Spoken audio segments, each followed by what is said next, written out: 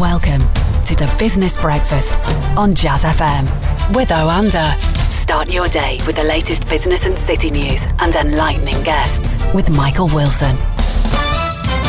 A very good morning to you. It is coming up to 2 minutes past 6. I'm Nick Howard. Thanks for joining me, sitting in for Michael Wilson this morning. On the programme today, stock markets have plunged around the world as investors fear the impacts of coronavirus on global growth. In the UK, as you heard, the government is moving to the second delay phase of tackling the infection, but isn't banning public gatherings or closing schools. Xiaojia Li, the CEO of digital wealth managers Rosecut, is with me to tackle the business headlines. It's all coming up on the programme this morning. It's Friday, the 13th of March. Well, a very good morning to Xiaojia Li, the CEO and founder of digital wealth managers Rosecut, with me going through the morning's business headlines. We must start with the enormous falls in stock markets around the world overnight and yesterday. That point about it being the biggest fall in the US and the UK market since 1987, the situation seems very different. But just take me through what's actually going on here. We're seeing investors looking at, I suppose, what the impacts of coronavirus is going to be on global growth and how governments are dealing with things. Morning, Nick. It's great to be part of this. And also, to answer the question on the stock market, it's currently a classic panic selling going on at the moment around the major markets, both in Asia, US, and Europe. I think investors just really want to know where the bottom is. And this is because not just the coronavirus imposes real challenges to the real economy, but also the oil price turbulence caused last week has made investors really nervous about this. Actually, the markets are really responsive to the policies. We've seen central banks cutting their interest rate as part of the monetary policy, but the market is basically saying this is not enough, show us more. And then, if that's the case, where is money actually going at the moment? In these situations, there tend to be safe havens. So this is one of the unusual circumstances where almost across the asset classes, everything is going south. So from gold and equities and all these different type of investments. So we haven't seen this in a while, to be honest. And this is it's not your usual regime, to be honest. And what then is the effect on the real economy? Obviously, the stock market and the value of particular equities is one thing, but the day-to-day effect on, I suppose, kind of us, the everyman people in the streets. What is the connection here? That's a really good question. I think the point is that there is real economy and financial markets. These two things, they are not always sort of worked closely in tandem. Stock markets is sort of the forecast of the real economy. Now, dropping interest rate actually could mean benefits for the everyday, every man on the street. Because you get lower mortgage rate, you get cheaper oil as a result of what's happened recently. But however, it also means the corporates that are listed in the market feel less confident about the future and spend less in the research and development or growing the company, really. So it might impact the income and spending of the consumers as well. So what basically market is hoping for at the moment is fiscal policies, basically cut tax to increase spending, or government projects to really pump up spending as well. Now, of course, in the UK this week, we've seen major steps in that direction. I'll be asking you about those a little later in the programme. But my interest right now is in the travel restrictions, which are coming in different parts of the world because of coronavirus. Obviously, we saw the US yesterday talking about stopping foreign nationals from Europe travelling into the US, but now also Beijing, the city, is quarantining all foreign nationals going there for 14 days in a bid to stop the disease's spread.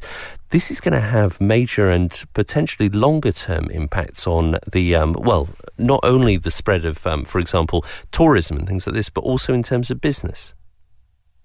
I totally agree. I think with the Chinese government policies, which tend to be more draconian, as we're aware, the current travel ban around the world does bring profound damage to business and globalization, really, because all these sort of previous relationships channels are killed off. So we will see a quite a temporary shock to the system for the next, maybe months or quarters to come. But I'm feeling optimistic here because I felt like the businesses and real economy always bounce back. And this is what we need to remember during the moment of panic throughout the financial history. Doesn't matter how bad it looks at the moment, it will bounce back. It's just needs time, really. So, picking up on that optimism, we did have figures from the World Health Organization and others suggesting that the kind of social distancing measures that are being brought in should really, given our susceptibility to infectious diseases, be more permanent. You don't see these kind of governmental measures in terms of travel restrictions elsewhere as something that might be a more long-term situation. I'm just thinking that if you're the kind of government that has already tried to slow down incoming immigration into a country, you might be thinking this is a time not to waste a crisis. I tend to agree with that. We should not waste the crisis by putting in some social distancing measures. But there are different approaches to that, right? So what we heard from Boris Johnson yesterday is very different from what Chinese government has been doing. One thing I would say is that we are in the process of figuring out this virus, the infection rate, the death rate, and how best to contain it. There are more, stats and research and modeling to work it out. And it also doesn't mean there's a single right answer. Time will tell, which is more effective. You could argue that both Singapore and China have been able to manage it reasonably quickly so far. The point is that this could bring to a new level of thinking, and there are also other positives that might come out of this. As from the entrepreneur's lens, in 2003 at the peak of SARS, and this is the sort of the year e-commerce exploded in China. We've heard, obviously, about some of the impacts on particular sectors and industries from coronavirus. We'll just pick up that point. Obviously, your firm is dealing with clients' money and looking ahead at sort of their financial picture. How are clients really feeling at the moment right now? Is there any sense of concern from them? That's a really good question. I think there's two topics here. So coronavirus, I think people are feeling concerned what that could impact for them. So a lot of our clients are entrepreneurs, so they worry about there might be a sort of a prolonged economic slowdown coming out of this. Whereas financial markets is quite interesting.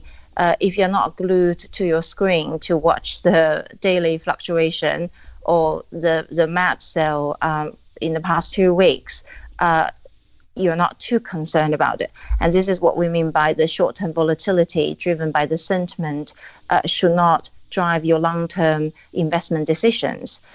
So for us, so far, I think our client handled this well. We've sent out, communications to them to keep them updated what the market has been and been doing, and also our active management means that we have a bit more downside protection. So it's business as usual for us, really. Now, we spoke earlier in the programme about the monetary policy response to all this, that central banks like the Fed and the Bank of England have been lowering interest rates to record lows, but also making much more easy lending, etc., available. I'm interested in the fiscal policy side. We've seen from the Chancellor in the UK a raft of major spending proposals, but also huge borrowing of a kind really not seen for decades, particularly from a Conservative government. If this is the new norm, huge borrowing, huge spending, I mean, surely this is going to be replicated in other countries with their own central banks, etc. This could be a major change in terms of how money is available in terms of markets, etc. Yes, it's. I think one thing really important to note is that we are in sort of uncharted territory at the moment. What has happened, for the past couple of weeks is unprecedented event in many ways, right? So we are dealing with a real sort of global pandemic, which hasn't happened in past 100 years. So we don't know, whether these policies, fiscal policies, is going to be everlasting or rather a temporary measure to sort of help with the liquidity and help to boost the economy and give some certain industries like airline and healthcare a bit of support. There are really smart people working on this at the moment. But what is clear is that there definitely needs more measures to give to pump enough liquidity in the system, as well as increase the spending, maybe tax holiday on people's income, and particular support in those sectors are heavily impacted. Jiajia Li, CEO and founder of Rosecut, thank you very much indeed for your time this morning.